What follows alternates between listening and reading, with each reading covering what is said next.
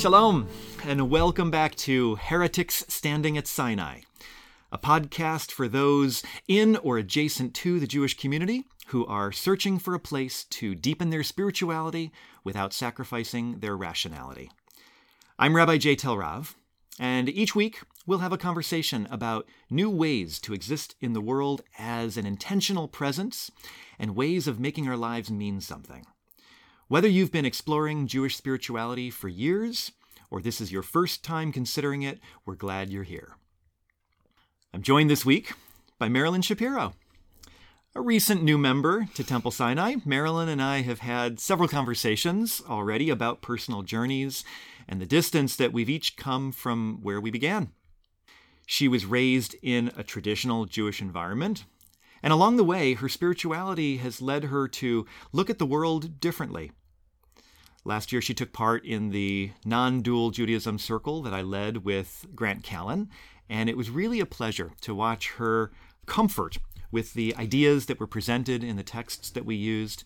And I got the distinct impression that perhaps even she was a bit surprised to find ideas that were so descriptive of her own beliefs right here at home in Judaism. And so, welcome, Marilyn. Thank you. Thank you for inviting me. I'm going to just begin by inviting you to respond to the same thing I've asked a few of your predecessors here on Heretics Standing at Sinai, to just share a few thoughts about your own spiritual path and what you've been thinking about lately. Well, I grew up in an Orthodox Jewish home in Dayton, Ohio, and there were so many contradictions to everything. And while my sister was bat mitzvahed, I wasn't allowed to be bat mitzvahed, and I couldn't understand that.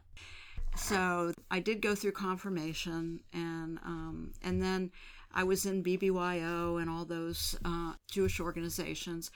And in college, I belonged to a Havurah. So did you ever have a chance to read from the Torah? Never. Oh my God. Never. Well, that's a fabulous thing to look forward to. If it's something you're open to, we can fix that. You know, I don't wear a talis, because a talit. I still talk old Hebrew. No, I do too, in many ways. Yeah. I don't wear a talis, even though a lot of my women cousins do. They've been bat mitzvahed. I feel like I need to take a moment and clarify a very important detail here for you. Okay. You're using a common expression, I was not bat mitzvahed, and that's actually an incorrect use of the expression. A bat mitzvah is a person, and the person becomes bat mitzvah, a daughter of the commandment, or a bar mitzvah, the morning they wake up on their 13th birthday. See, I never knew that. So you have no different status just because you weren't given the opportunity to lead the service. So there is no reason that you shouldn't wear a talit. There is no reason that it's not long since time for you to be given that opportunity to take your rightful place. That makes me want to cry. Really, it does, because one of the things I was having, we've talked about a lot of things in the circles, and especially the one with Rabbi Green. It was Rabbi Green, right? Art Green. Yep. Art Green. And I was thinking, I don't know any of this, and I grew up Orthodox. God, Marilyn, you're putting your finger on something which is, for me, emerging as what I think is going to be the central mission of my rabbinate for the remainder of my life, and that is unlearning the community's upbringing. In other words, it's not because you were Orthodox. It's because a major tradition doesn't have an easy ability to update its delivery in any kind of rapidity. And so, Reformed, Conservative, Orthodox, we were all raised with a delivery of information that doesn't match the modern moment, which is why I'm so enjoying Rami Shapiro, because this rabbi is, he's unabashed in saying, it's all kind of silly that we take it so seriously. Right. He values the tradition enormously, but he wants to make sure that we see it for what it is and to use it for its highest and best without letting it obscure truths that we know are right. He talks about perennial wisdom. I went over this in the first episode, I believe. And for me, the key element of perennial wisdom is that gut truth that we know experientially, regardless of what our rabbis or our professors or our parents told us. We know what's right, what's true. And if we listen to that and we use our experience, then we'll emerge with something much more sustainable and anti-fragile that won't be shaken by the ups and downs of life. So why don't we do this? Why don't we take a moment and bring the listeners along with us so that they can be working on the same material that is in front of you and me, and we'll go from there. We're gonna get back into the fictional letters of Reb Yerachmiel writing to his fictional student Aaron Herschel, who's moved to the New World, and the title of this chapter or this letter is "Who is a Jew?" He writes, "My dearest Aaron Herschel." He writes, "My dearest Aaron Herschel, have I ever thought about sailing to Palestine? Yes, I've dreamed about living in the Holy Land. I would visit the burial places of our ancient mothers and fathers. I would pray at the graves of our teachers. I would let the past infuse me with its spirit. But my work is here with my students. I share your letters with them and also my responses. They're more interested in your adventures than in my teaching. This we can get any time, they tell me, but America is something else entirely. They imagine themselves selling horses, as you do now. And they asked me to suggest to you that you pack books for sale on the backs of these horses so that you can sell wisdom along with the beasts. So I pass it on. I myself have never ridden a horse, though as a child I would imagine that I owned the horses of the Baal Shem Tov, those that could travel great distances in moments. Now that I'm old, I still believe in the horses of the Baal Shem Tov, but I no longer desire to be anywhere but here. Your last letter troubled me a little. It follows, naturally, from our discussion on what is Judaism, but you spoke of discord among Jews over all things. Who is a Jew? What is the confusion? And what prompts the question? Are Gentiles sneaking into talitot and tefillin, the prayer shawls and phylacteries? Are they trying to pass themselves off as Jews? I'm sorry. I don't mean to make light of your question. Let me answer it honestly. To my mind, a Jew is a person who identifies as a Jew, who makes Jewish culture his or her primary vehicle for celebration and meaning, who upholds the values of Torah, and who practices tikkun and teshuvah. I'll take up each of these in turn, but first, let me reply to what you must be thinking as you read this paragraph. What about being born to a Jewish mother? For centuries, this has been the determining factor of who is a Jew. I don't mean to ignore it. I only question its value. Between you and me, and I think I will not share this with the others, what matters to me is not who your mother was, but what you yourself do. So, what if your mother is a Jew? So what if your mother is a devout and pious Jew? If you yourself ignore the Sabbath and the Torah, if you deny God and make no effort to be godly, in what meaningful way are you a Jew? It would be as if Feivel Lipschitz, the tailor's son, who sells firewood from his wagon, were to suddenly call himself a tailor and start sewing suits. The boy cannot count to 10, let alone measure a kaftan sleeve. I could imagine saying to him, Feivel, can you cut cloth well? No, he would tell me. Well, can you sew a straight stitch? No again, he would say. Tell me, can you hem a cuff or let out a pair of pants? No for a third time. Then how is it you presume to call yourself a tailor? My mother is a tailor, so I am a tailor. Can you imagine such nonsense? And yet this is exactly what we're saying about being Jewish. Listen to me, Aaron Herschel. Bend near to this page as if I were about to whisper in your ear. It doesn't matter what your mother is or your father is. It matters who you are. And just so we're clear, I would rather you marry a Gentile who would live as a Jew than a Jew who lived as a Gentile. There, I said it. So, flog me.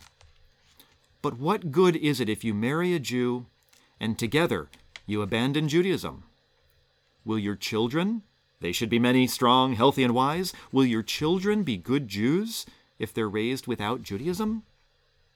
Yes, they will be Jews because their mother's blood is Jewish, but so what? They will be non-Jewish Jews, Gentiles who have Jewish ancestors. But if you marry a good woman who admires our faith and our ways, and who's willing to learn and adapt, and who will help you to raise children strong in Torah and their faith in God, then you've married well. And if she wished, I would swim to America and make her a Jew myself. And if she didn't wish, I would embrace your children as my own, Jews from a Jewish father raised in a Jewish home with Jewish hearts and Jewish heads. Yes, I think I will keep this just between the two of us. Too strong, maybe? Back to my definition. A Jew is 4 things. First, a Jew is a person who willingly identifies as a Jew. What kind of Jew is a person who says he's a Catholic? Should I count him in a minion? No. If you don't want to be known as a Jew, fine. I'm speaking in general, and not, of course, to you personally, my dear Herschela. And then, to my mind, you're not a Jew. Will the Cossacks care one whit about what you call yourself when they come charging in thirsty for Jewish blood? No. But I'm not a Cossack, and I will not let them define for me who is a Jew. So, they will kill a few Christians along with the Jews.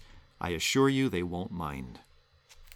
Second, a Jew is a person who honors the joys and sorrows of life with the traditions of Judaism. When a boy is born, there should be a bris. When a daughter marries, there should be a chuppah and a ketubah. When there's a death, there should be shiva. These are examples, you understand. There's so much more to Judaism than these, but my point is that being a Jew means rooting your life in, though not necessarily regulating your life by, Jewish tradition. Third, a Jew is a person who upholds the values of Torah. What values? One God, who created one world and one humanity, and who demands that we treat each other, Jew and Gentile, with the utmost respect as beings created in the image and likeness of God, and who placed us in a garden which we were to maintain. Fourth, a Jew is a person who practices tikkun and teshuvah. A Jew who does not work to repair the rifts in the world, both inner and outer. This person is a poor Jew. A Jew who does not do teshuvah, who does not attend to the present moment and engage it with godliness, this person too is a poor Jew. I will not set forth the details here of how to be a Jew. Indeed, I'm inclined to let people find their own way through mitzvot and halakha.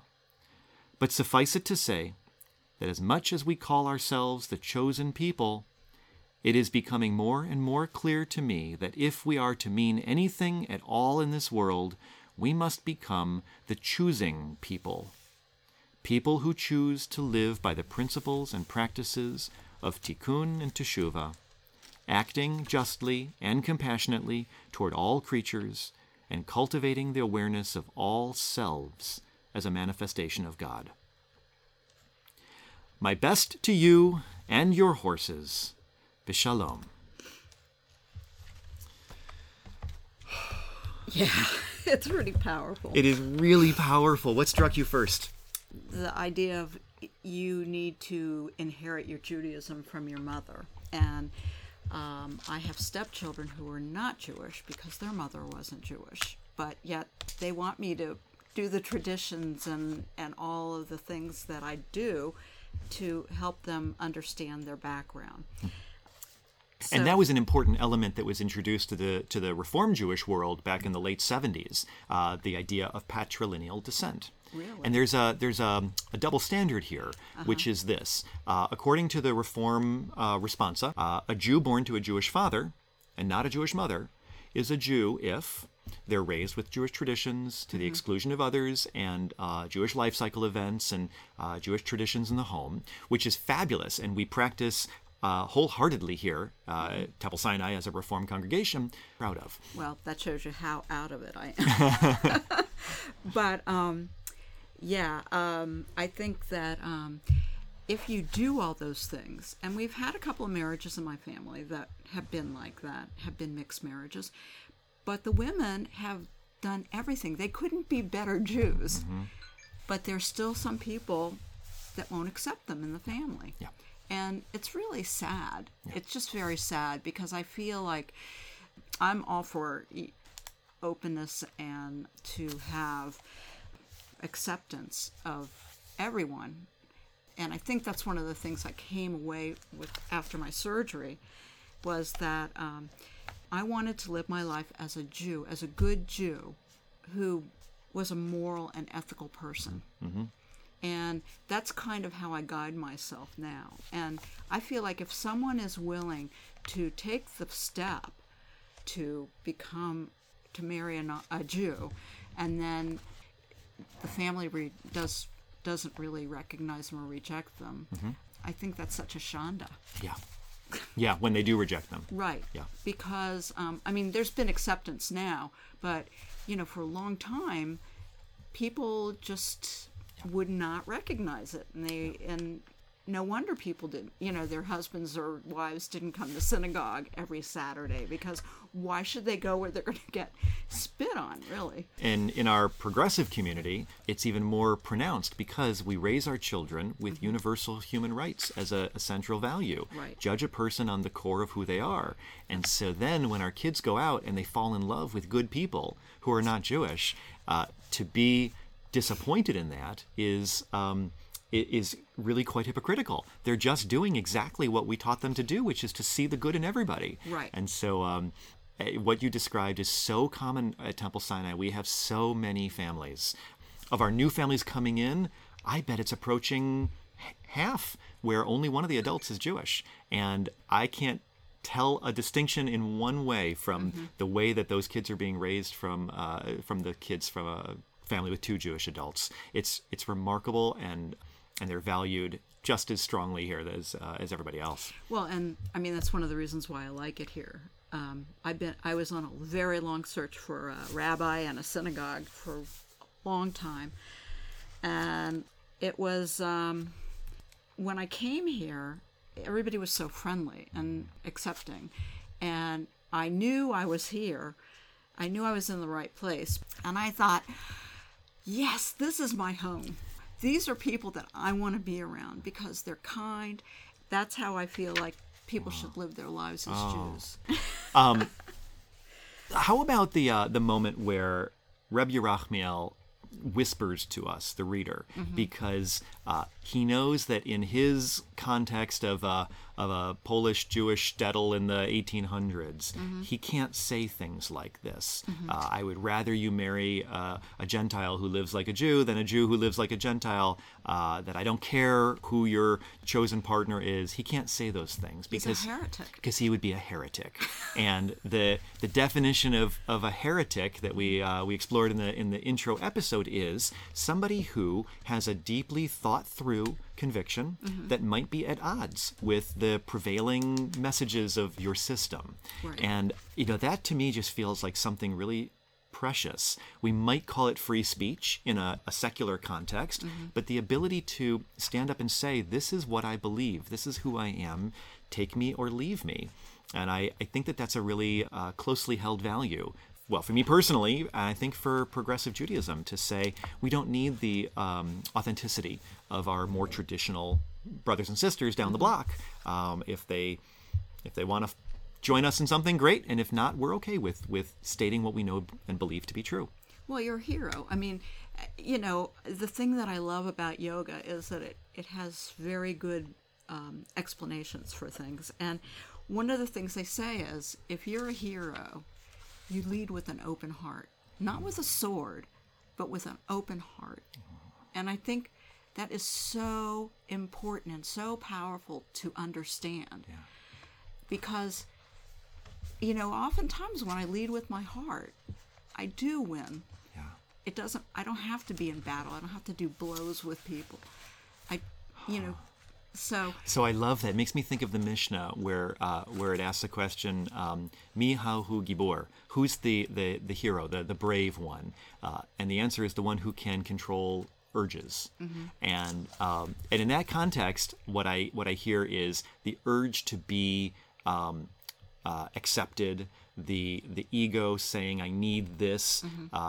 To be able to put that aside and open your heart, as you're saying, is so beautiful. I think that's a really great description. And I've kind of embraced that as the years go on. I embrace things here and there. But, I am Jewish, and I do practice traditional holidays, and now I'm coming back to temple or synagogue. And I'm really enjoying it. My friends have even said, boy, it's really good you found these people to be around, because I was always questioning. So in the letter, clearly, what I hear brought up is the question of who is a Jew. Mm-hmm. And when I hear that question, it brings up a lot of different contexts. One is locally. If I convert somebody, is the Orthodox community down the block going to recognize that person now as a Jew because it was a Reformed conversion? Or if we have someone in our community who was raised, as I said, through patrilineal descent, is someone down the block whose son or daughter is falling in love with this person going to be okay with the marriage because, according to the halacha, that individual is not Jewish? Mm-hmm. So there's one question about who is a Jew. Mm-hmm. A next question is when somebody, this has happened to me once or twice, somebody comes to me wanting to convert and doesn't understand the notion that there are two pieces to becoming a Jew. One is a sense of identity, which is what Rabbi Yerachmiel emphasizes. If you feel you're a Jew and you act like a Jew, I see you as a Jew. That's number one. The other piece is citizenship. And I have to speak about this sometimes. I had a couple of converts say to me ahead of time, I don't need a rabbi to tell me I'm a Jew. I feel I'm a Jew in my soul, which is great. I love that. But if you want to be recognized by the community, you need to be granted citizenship. It's like somebody, who was brought here without documentation, grows up in America and says, what do you mean I'm not American? Well, you don't have the paperwork. You haven't been granted citizenship. So we have this mechanism of a Beit Din, a board of rabbis, who will sit in front of you and say, we see here now that Ploni is being granted citizenship. So now you have the identity of the soul and the citizenship of the peoplehood. There's another question there about who's a Jew. And the third one, which comes up a lot, has to do with Israel. Israel created this notion that everybody who's a Jew has the right of return, the ability to make immediate aliyah and become a citizen of the state. And fascinatingly, in similar form to what Rabbi Yerachmiel did, when asking the question as a Jewish state, who is a Jew, they decided to use the same criteria, intentionally, that the Nuremberg laws used. If you have one Jewish grandparent, the Nazis felt that you were Jewish enough for the gas chambers, and so the new Israelis said, hey, listen, if you were Jewish enough for the gas chambers, you're Jewish enough to come to Israel. And Rabbi Yerachmiel in his time wouldn't have known from Nazis, but he knew Cossacks. And so he's emphasizing here yet another definition that is not his, but is imposed on us. Who is a Jew? And I just think that question of who gets to define is really interesting. I guess there's a piece of me that's going back and revisiting that question of citizenship. If someone comes to me and says, I was not born a Jew, but in my soul I've always known I'm a Jew, do I need to go through a lengthy process of conversion? Or for a partner who is married into a Jewish family, if he's been practicing these traditions with his family for 20 years and now decides, for all kinds of good reasons, that he's ready to become a Jew or she's ready to become a Jew, do we need to go through a lengthy process, or do we celebrate it and simply say, what do you mean? Of course you're a Jew. Right. There are some really interesting questions there. Right. And I think, it's important for Jews, as we dwindle in the world, that we be inclusive as much as we can without totally selling our souls out. Yeah. That book you and I spent time with, Art Green's Radical Judaism, he begins to ask that question towards the end. And much like Yerachmiel, I feel like he's holding back because he knows that it's just too soon. But he suggests this notion of a new Yisrael, Yes. An expansive sense of anybody out there who's wrestling with the concept of God, who's reaching for the spirituality of the universe. That is a person, by the definition of wrestling with the concept of God, who could fit into the definition of Yisrael. Well, I remember the first time I heard the phrase Jewish Goyim. And I thought, that just seems so unfair to me and so mean. I don't want to be excluded because I didn't go to the right shul or the right temple or I didn't study. And I think as we delve into these complex issues, it's something that I feel even more steadfast about. Yeah. That's all they care about. And Rabbi Yerachmiel is saying it needs to be a lot more than that. And that's one of the secrets of survival for Judaism, is the ability to continue to evolve with, to move with the times in response to new realities. One more topic before we begin to close up. He introduced a concept that I just loved. He suggests that rather than being proud of and emphasizing the fact that we are the chosen people, maybe we should be talking about ourselves instead as the choosing people. Yes. I love that. Tell me what struck you. Just because I think saying you're the chosen people is so arrogant, and that's just so against the way I think about things. I would think arrogance brings downfall, really. Anytime that I've seen people become really arrogant, it's just like that's the death blow.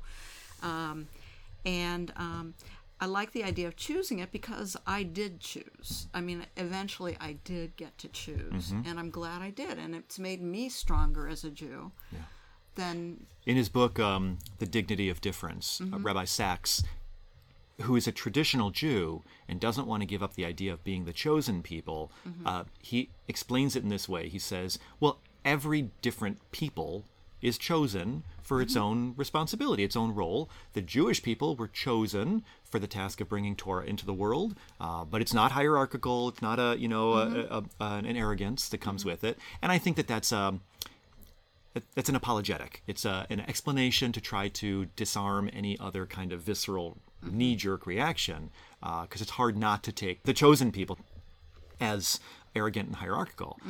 But then there's also a truth out there these days that that all of us are Jews by choice. In a world where we get to choose to express or closet ourselves as Jews, we could go out there and live the remainder of our lives and never acknowledge or exercise the Jewishness. Anybody who chooses to do so is a choosing person, and we're all Jews by choice, which is an expression usually saved for those who are becoming Jewish as converts. But I think it's a fabulous acknowledgement. I think it's wonderful to be able to say you are choosing this, and this is how you're going to live your life. It's very powerful.